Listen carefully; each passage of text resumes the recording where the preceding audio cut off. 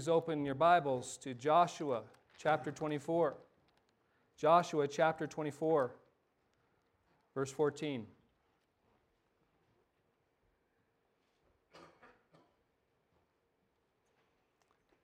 May God turn us back to Himself. May He call us back to serving Him. May He, in His grace and mercy, stir us to be a people that belong to Him again.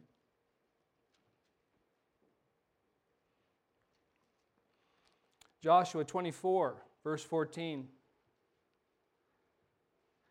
Now therefore, fear the Lord, and serve Him in sincerity and in faithfulness. Put away the gods that your fathers served beyond the river and in Egypt, and serve the Lord. And if it is evil in your eyes to serve the Lord, choose this day whom you will serve, whether the gods your fathers served in the region beyond the river, or the gods of the Amorites in whose land you dwell. But as for me and my house, we will serve the Lord. And God bless the reading of His Word. The worship of God today is at a low ebb in the United States of America. The worship of the living God, the Lord God Almighty, is not what it once was in our country. There's many evidences of this, many things we could look at to describe it. The children of our nation are far from the Lord these days. Statistically speaking, as you look around our nation, whatever demographic, whatever region of the country, you'll find that very few children have come to Jesus Christ as their Lord and Savior. Very few of our young people know Him as their God, serve Him, love Him. And one of the things that we're seeing here in Alamosa, in the San Luis Valley, is year by year, the number of students that come to Adams State College, just as one indicator. It used to be, when I first started in the San Luis Valley here, serving as pastor here, every year we could count on dozens of college students coming to Alamosa who would come looking for a church. Every season we'd see a harvest of people coming, of young adults, college students that would come and show up, and we'd have big college groups. No more. The number of students that actually come to our campuses, Trinidad State College and Adams State University, that are believers, minuscule. And those who come, they're not looking for a church anymore. Very few. We look around at the churches in our valley and how small they're becoming, how few are participating. We could go on. We could go on and on and on and delineate all the evidences that the worship of the Lord is not what it is, what it once was today. Generations are not seeking His face. The believers are not following the Lord today. It's not that they're turning to Buddha. They're not becoming Shintoists. They're not becoming Taoists. They're not becoming Judaizers, as it were, in the negative term. They're not becoming religious people in other gods. They're not following Allah. They're not becoming Hindus. They're not becoming polytheists. They're not going to these other places. The culture, the people that called themselves Christians for many years, they're calling themselves none. They've left the faith. They've departed, and they don't want to be associated with any religion anymore. Those people that, of course, probably many of them weren't believers in the first place. Now they have the freedom to say, I'm just not a believer anymore, I'm not a Christian anymore, and that's probably good in many ways because they're being honest and transparent where they are. They don't have to fake it anymore or pretend. But then there's the Christians. I don't know, us pastors keep awake at night with anxiety over these issues when they look at the Christians. And it's not like the Christians are leaving God per se, but we pastors, we look around and we talk amongst it with ourselves, with other pastors, and our little blogs or our little Facebook, communications, and man, it seems like the god of busyness has taken over the Christian world today. It's not that they've left Jesus, but they've poured themselves into projects and activities and extra jobs and entertainment and sports and all the things are adding up to where if someone looked at their life and if they examined who their God was or what their God was, it'd be very hard for Christians to be called worshipers of Jesus Christ today in many cases, because the god of busyness has taken over. Other things have taken value. If your priorities are such that you value these things, and many Christians are saying, I value Jesus, I value the Lord, but in their practices they're saying, I value these things more. And when things are lifted up over Jesus, who is your God?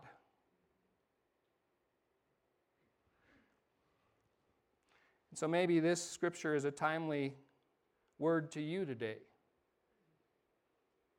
A time of decision. A time of choice is maybe the god of busyness has won you over. In the spiritual battle, in the war, where the enemy of our souls is constantly calling us through social media and through the consumerism of our country and all the advertisements to make it about you, maybe he's winning. And maybe you have drifted to the point where maybe today you need to hear the Word of God where it says, do you serve Him? Serve the Lord. Joshua was at the end of his life. He'd been a faithful servant of Yahweh for many, many years. He died 110, it says at the end of this book.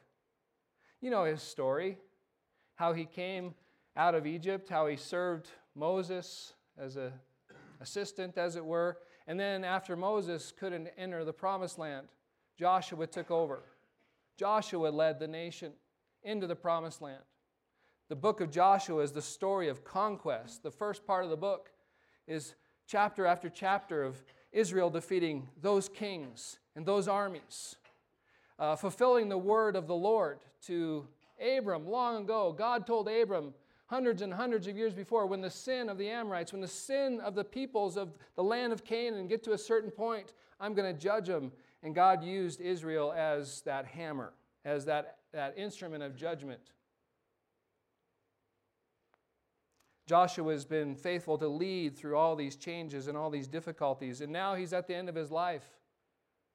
He's been faithful to the Lord for decades upon decades, serving the Lord and calling the people to walk with their God. And now he's departing, going the way of the earth, as he says. And there's no national leader going to replace him, because now all the tribes, all the clans have their inheritance. If you read through the second part of the book of Joshua, you see as Joshua disperses all the people, that's your land, that's your area, that's what God has given you, and they're to take it. And now the tribes are supposed to lead themselves under the Lord. It's a dangerous moment. It's a time, it's a wonderful moment in many ways, because they've been in the land now some 25 years. The promised land. The dream, the vision that God gave Abraham and Isaac and Jacob, the patriarchs, the promise that the people held on through hundreds of years, that they had a promised land, now it's theirs. A summary statement, if you just look above at verse 13, chapter 24, verse 13, God said this to them, I gave you a land on which you had not labored, cities that you had not built, and you dwelt in them. You eat the fruit of vineyards and olive orchards that you did not plant. In other words, He brought them into the land of milk and honey, and now they have the milk and honey. They have everything they need. They lack nothing. God promised if they kept the covenant, He would prosper them. Not for their sake necessarily, but for His glory. The world would see a faithful people walking with the God of all, and they would see the blessings. They'd see how life was meant to be lived, and they would be a witness to the world. And now they have it. I'm stunned sometimes of how prosperous we are in this country, even in down times, even when prices get high and inflation's soaring and all the challenges we have compared to other countries in the world. We are so incredibly blessed. We're rich. I mean, I don't make a whole lot of money, but I'm richer than 90-some% of the world. You can ask me what my salary is. You might be shocked at that. We're blessed. We're prosperous. We got so much. God has blessed this country. Can't deny it. The Israelites have come into the land. They have everything they want. And yet it's a moment of danger. Because now maybe they won't need the Lord in their minds. Now maybe they won't serve the Lord in their minds. Maybe they've paid, they've got their bank accounts full. Maybe the mortgage is paid off. Maybe everything that they have is taken care of. And they might sit back and say, why do we need the Lord anymore? Why should we worship Him? Let's make our own gods. Let's make our own idols. Or let's go way back beyond the Euphrates River where Abram was called. And Terah, his family was called when God called from beyond the river. They had their gods. Maybe we'll serve those gods. Or maybe the gods that our fathers served in Egypt, the idols that they worshipped. Maybe we'll pull them up and resurrect them. Or maybe the gods of the Amorites in the land we're living. Joshua knows it's a time fraught with temptation to drift away from the Lord, to leave the Lord their God. Our times are different than His times, of course. It seems like our country is on the verge of a great evil, a growing distance from prosperity. It's hard to articulate all the things that could go wrong. But if we are coming into the last days, and we've been in the last days since Jesus rose from the dead, but if we're coming towards that end, it certainly seems that there are so many things that could transpire that are so terrible and wicked and evil, and we could be part of that scenario. We are in a time of danger. We are in a time where maybe the enemy has us thinking that we don't need the Lord anymore. We can do it all ourselves. I mean, look at our health care. Look at our politics. Certainly we don't need God now, do we? We've got it together. We've got a great country. We've got great leadership. We've got everything we need. Or we could talk ourselves into that.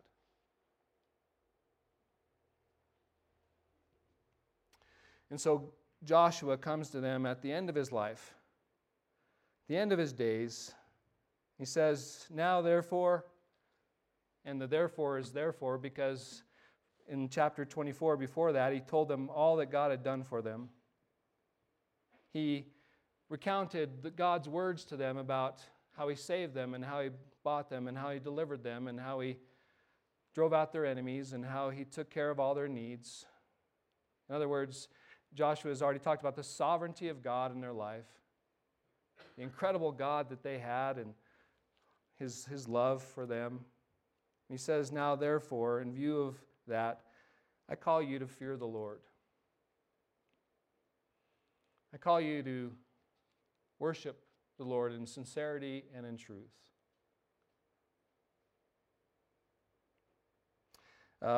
It's time for you to, in this temptation and times of these thinking, to put away the gods of the people around you.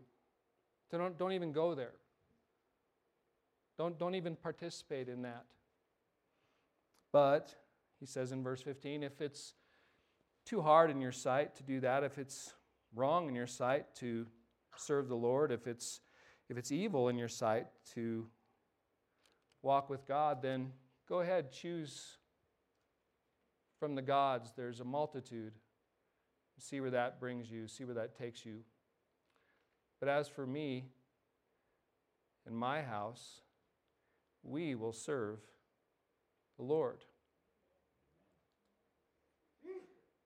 And so he's calling them to make a decision. He's calling them to make a stand. He's calling them to draw a line, much like Elijah in 1 Kings. Choose whom this day you're going to serve, whether it be Baal or whether it's God. Whom are you going to serve? Whom are you going to participate in your life? Who are you going to go with? Who are you going to live for? Who are you going to glorify? Who is your God? Make up your mind. Because if you continue to drift as you are, if you continue to just go with the flow, I can probably predict what's going to happen. And you can find out what happens by reading the book of Judges, by reading 1st and 2nd Samuel, by reading 1st and 2nd Kings. It's not mysterious what happens when people don't choose the Lord. What does it mean to serve the Lord? Some of your translations, they will say there in verse 14, put away the gods that your fathers served beyond the river in Egypt, serve the Lord. In the ESV and some of the translations, serve is everywhere in chapter 24. Some of your translations say worship. Now, like in verse 14, now therefore fear the Lord and worship Him in sincerity and faithfulness. There's two big words here for worship that comes across in many different contexts. Fear the Lord, have a deep reverence and respect for the Lord, and serve Him. A third major term that we've studied in our worship sermon series is bow down or pay homage to.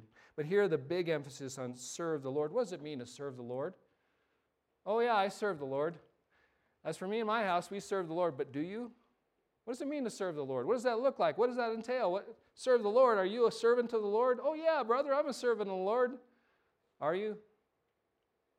The evidence in the Pentateuch, the first 5 books of the Bible, is incredible, just what serving the Lord means. The testimony again and again. Even if you just look at chapter 23, verse 6. Turn back to chapter 23, verse 6. An idea of what serving the Lord means. And this is part of an earlier speech that he gave to people, calling them to walk with God. Therefore, be very strong to keep and to do all that is written in the book of the law of Moses, turning aside from it neither to the right hand nor the left, that you may not mix with those nations remaining among you, or make mention of the names of their gods, or swear by them, or serve them, or bow down to them. But you shall cling to the Lord your God, hold to the Lord your God, just as you've done to this day. Now that's a great moment there. This generation that he's talking to, it seems like up to this point, even though there's gods in their midst, that they could worship man-made gods, idols, it seems that they've been faithful up to this point. But Joshua here repeats the words that Yahweh spoke to him in chapter 1, that the Lord spoke to him in chapter 1 of Joshua. Be strong and courageous. Don't turn aside to that way or to those gods. Right?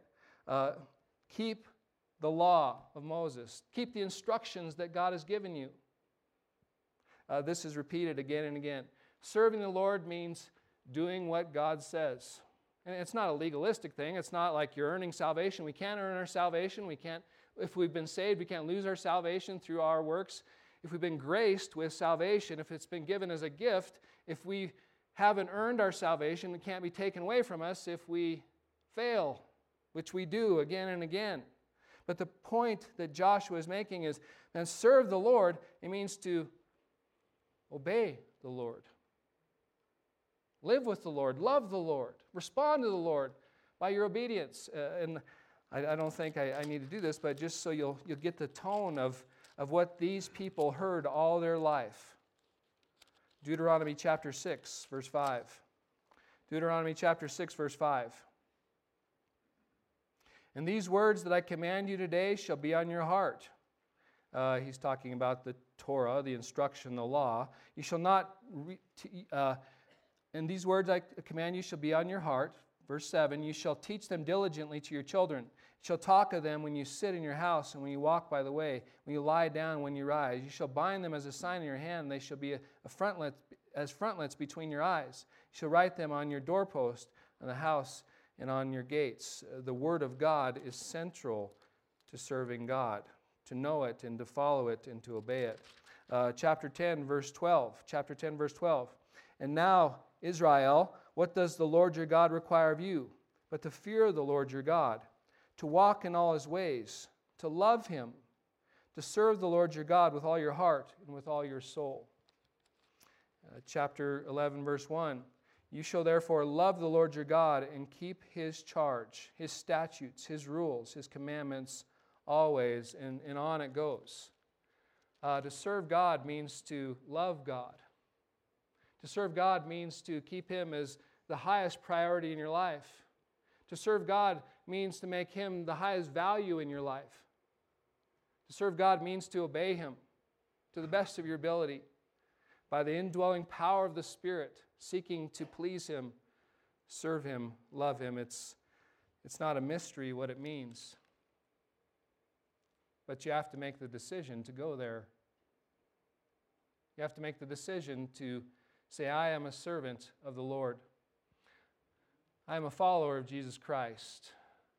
I am somebody that's going to stay with Him and do what He says because He is the Lord. I owe Him my allegiance. I owe Him my life.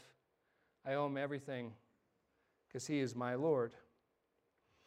We look at our day, and again, I think we maybe need to hear this because again, let's look at our situation. Let's look at our scenario. Since the pandemic, it's become very easy to not give God much of our attention, not give God much of our focus. We've fallen into new patterns and new habits of living for ourselves.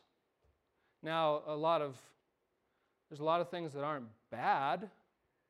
There's a lot of good things in this world. Again, we are in the land of prosperity. We've got so many opportunities, so many things that are good. But are they God? And so what we sometimes say is like, cast down your idols, get rid of those gods. And we're like, I don't really have a lot of statues in my house. I don't carry a statue in my pocket. Here's my little God. Most of us don't anyways. And so we're confused like, I don't think I'm worshiping other gods. I don't think I'm worshiping idols. But again, if you step back and you say, what are the values that I hold to? What are the most important things in my life? And you can know what those values are, what the most important things in your life are by following your money, the things you spend on, following your time, following the things that you pour your energy into. And you start adding those up, and if you're realistic about it, if you take a clear look at your life, you might begin to think, oh, maybe I do have other gods. It could be sports, could be home improvement projects, could be fishing, it could be a whole number of things where week by week and month by month, my energy and my time are being poured into those values, into those priorities. And you might tell yourself, we might be tempted to tell ourselves, well, Jesus is my God. Trust me, Jesus is my Lord. But does Jesus look at your life? You could even make your family an idol. Lifting your family is more valuable than the Lord. If Jesus looked at your life today, looked at my life today, and He did the math, how much time is He getting? How much of my treasure is He getting? How much of my energy is He getting? How much of my love is He getting? How much of my attention is He getting? And the shocking thing is, if we looked at our life, we might come to the conclusion that Jesus isn't our God in practical terms. We have aspirational values that He is the Lord, but in practice, would He say that we're worshiping Him today? Would He say that He's on the throne of our life? Would He say that He's the most important, that He's the most important thing in our life? Oh Lord, give us clean hands. Give us pure hearts. Let us cast down our idols. Let us love You more.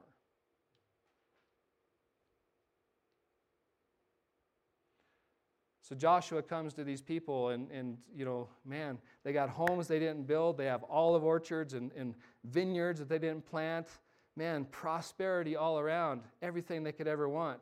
The land is at peace almost. There's still pockets of peoples in the land that God has left there so the wild animals wouldn't go crazy. He's called them to take care of all those peoples as well, to drive them out. But they're sitting back and they're saying, man, why should we work anymore? Why should we go with God anymore? We've got everything, and now we're so busy. Now we got to take care of the olive trees. We got to take care of the vineyards. We got to take care of these new houses. Man, this granite, I could use some new granite on this countertop. And so maybe you guys, right now, there's a plethora of gods that our phones are telling us we need to worship. There, the advertising that we soak in every day, how many gods are calling your name? How many gods are going to call your name? You need to be doing this. If you really want to be happy, you should invest in this. If you really want to have joy, you should pursue this God. If you really want to have a great life, you need to live for this God. And Jesus is saying, I want your worship. I deserve your worship. I'm your God.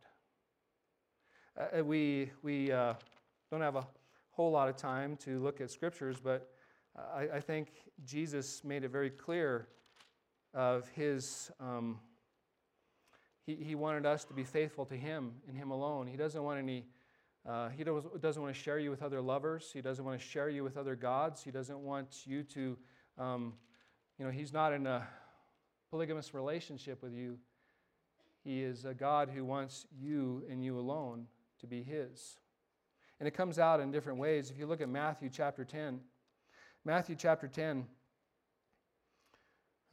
verse 37, and this might be shocking to hear this from Jesus' voice, but again, he brooks no other gods. He doesn't let any other gods over him. If you want to be with him, he's your God. And so he says in verse 37, whoever loves father or mother more than me is not worthy of me. And whoever loves son or daughter more than me is not worthy of me. Because he's God. And if we make idols out of our kids or idols out of our parents, that becomes twisted really fast.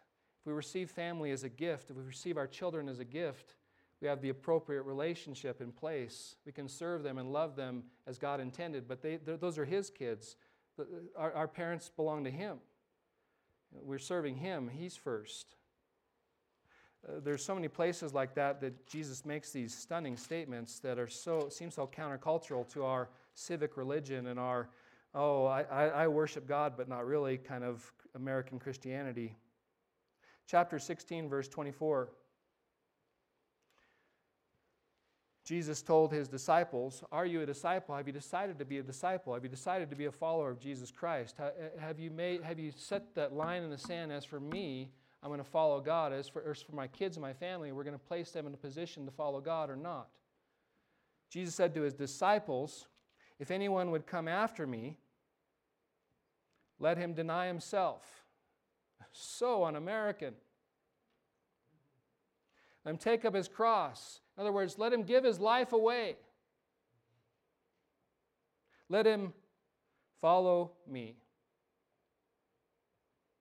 For whoever would save his life or protect his life or live for self is going to lose it. But whoever loses his life, gives his life away, turns his life over to me, surrenders to me, makes me his God or her God, they will find life. And there's, again, a multitude of different scriptures we could go to describe that more. But Jesus wants our love.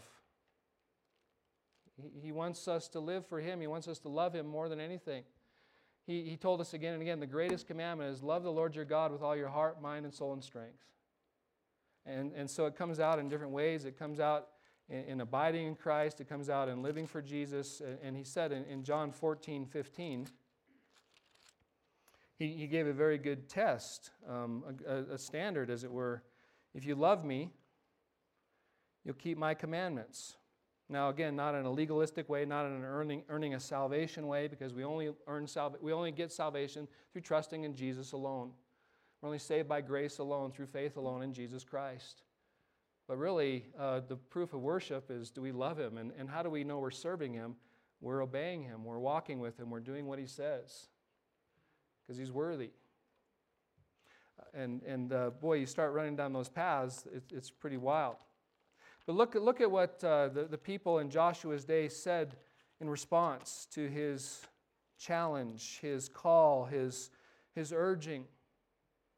Look at Joshua chapter 24, verse 16. I'm sorry, Sandra, I didn't give you that scripture, but Joshua 24, verse 16. Then the people answered. Now, it's a little bit shocking, right?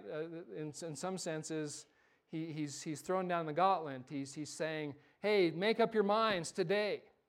And they're like, we serve God. What are you talking about? And he goes, yeah, but what about your idols? Are you going to turn to idols? And they're like, oh.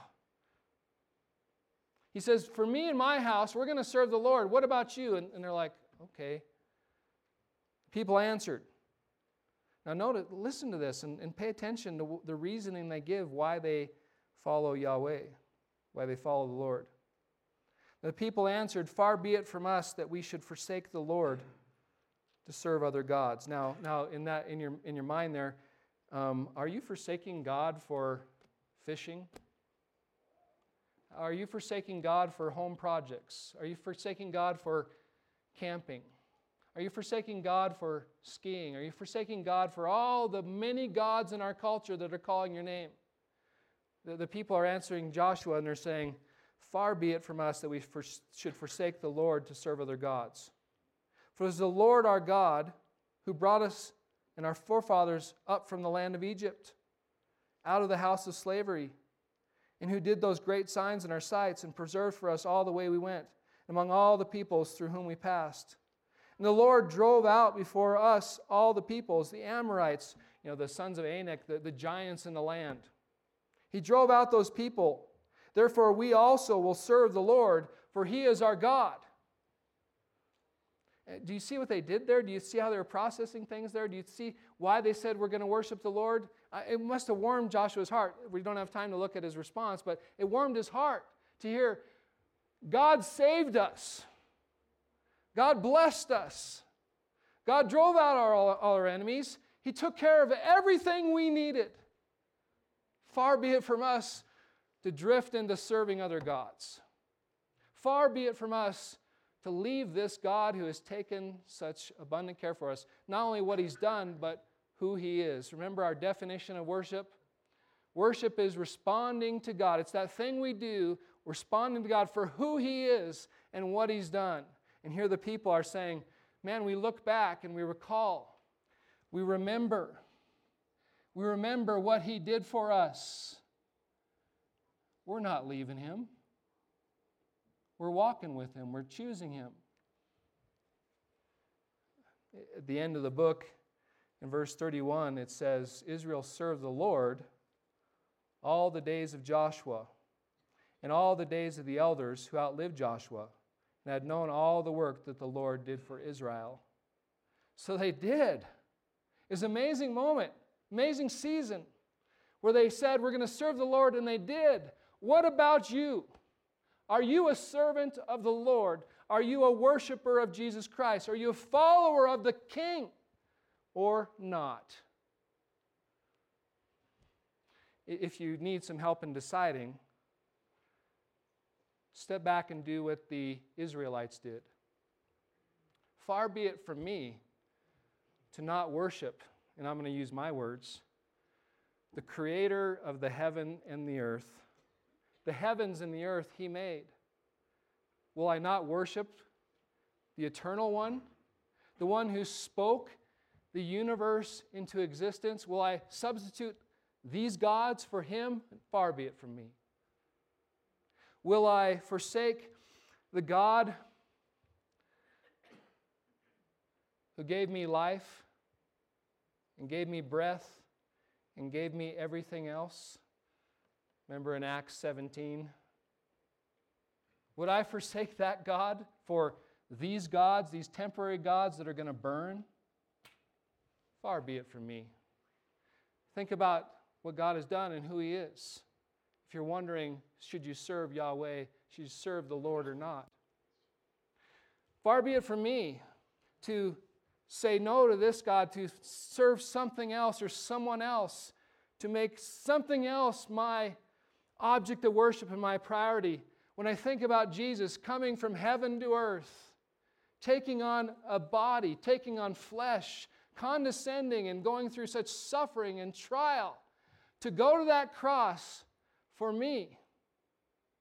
I was judged in my sin. I was condemned in my sin. I was heading for hell justly when Jesus came.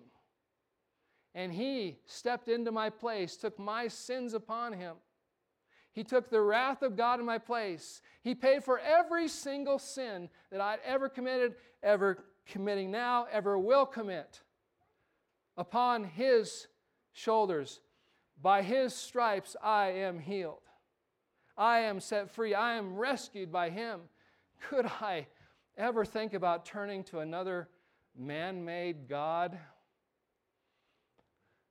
Man, again, I told you that new Ford Bronco looks pretty awesome. But it's not.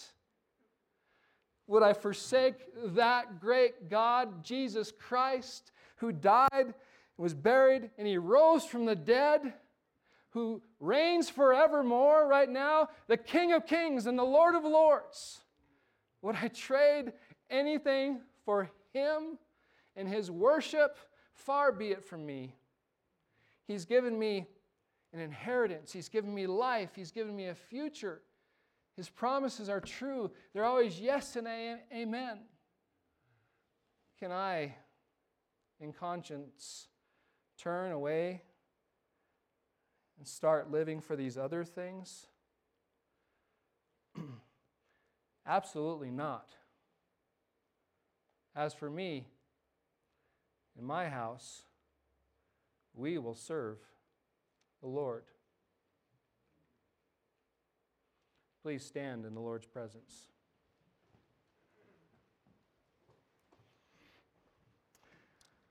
Lord God Almighty, we do ask for forgiveness if we've drifted, if we've turned back from You, if we've started putting other things in Your place. Forgive us, Lord. But Lord, give us that hunger for You again. Give us that drive for You again. Give us that heart for You again. Let us see You clearly again. Unstop our ears. Open our eyes. Break our hearts. Open our hunger for You, Lord. Let us serve You because You are worthy. Please, Lord, please don't let any person in this room, Lord, turn to other gods. Convince them. Move in their life. Call them to open the Scriptures again. Call them to turn to You again, because we know that's where life is found in You. Please, Lord, let people come to You and be saved. Let them find You, Lord. Let them call on Your name. Let them repent and believe in You and find life. Lord God, make us worshipers. Renew us, Your church again. We give You our life again. Let us come to that firm decision that You are God and we will never leave You or forsake You. Lord, send us into the world as Yours. Be glorified today. We love You. In Jesus' name we pray. Amen. God bless everybody. Go in peace. Go in your name of your God and serve Him always.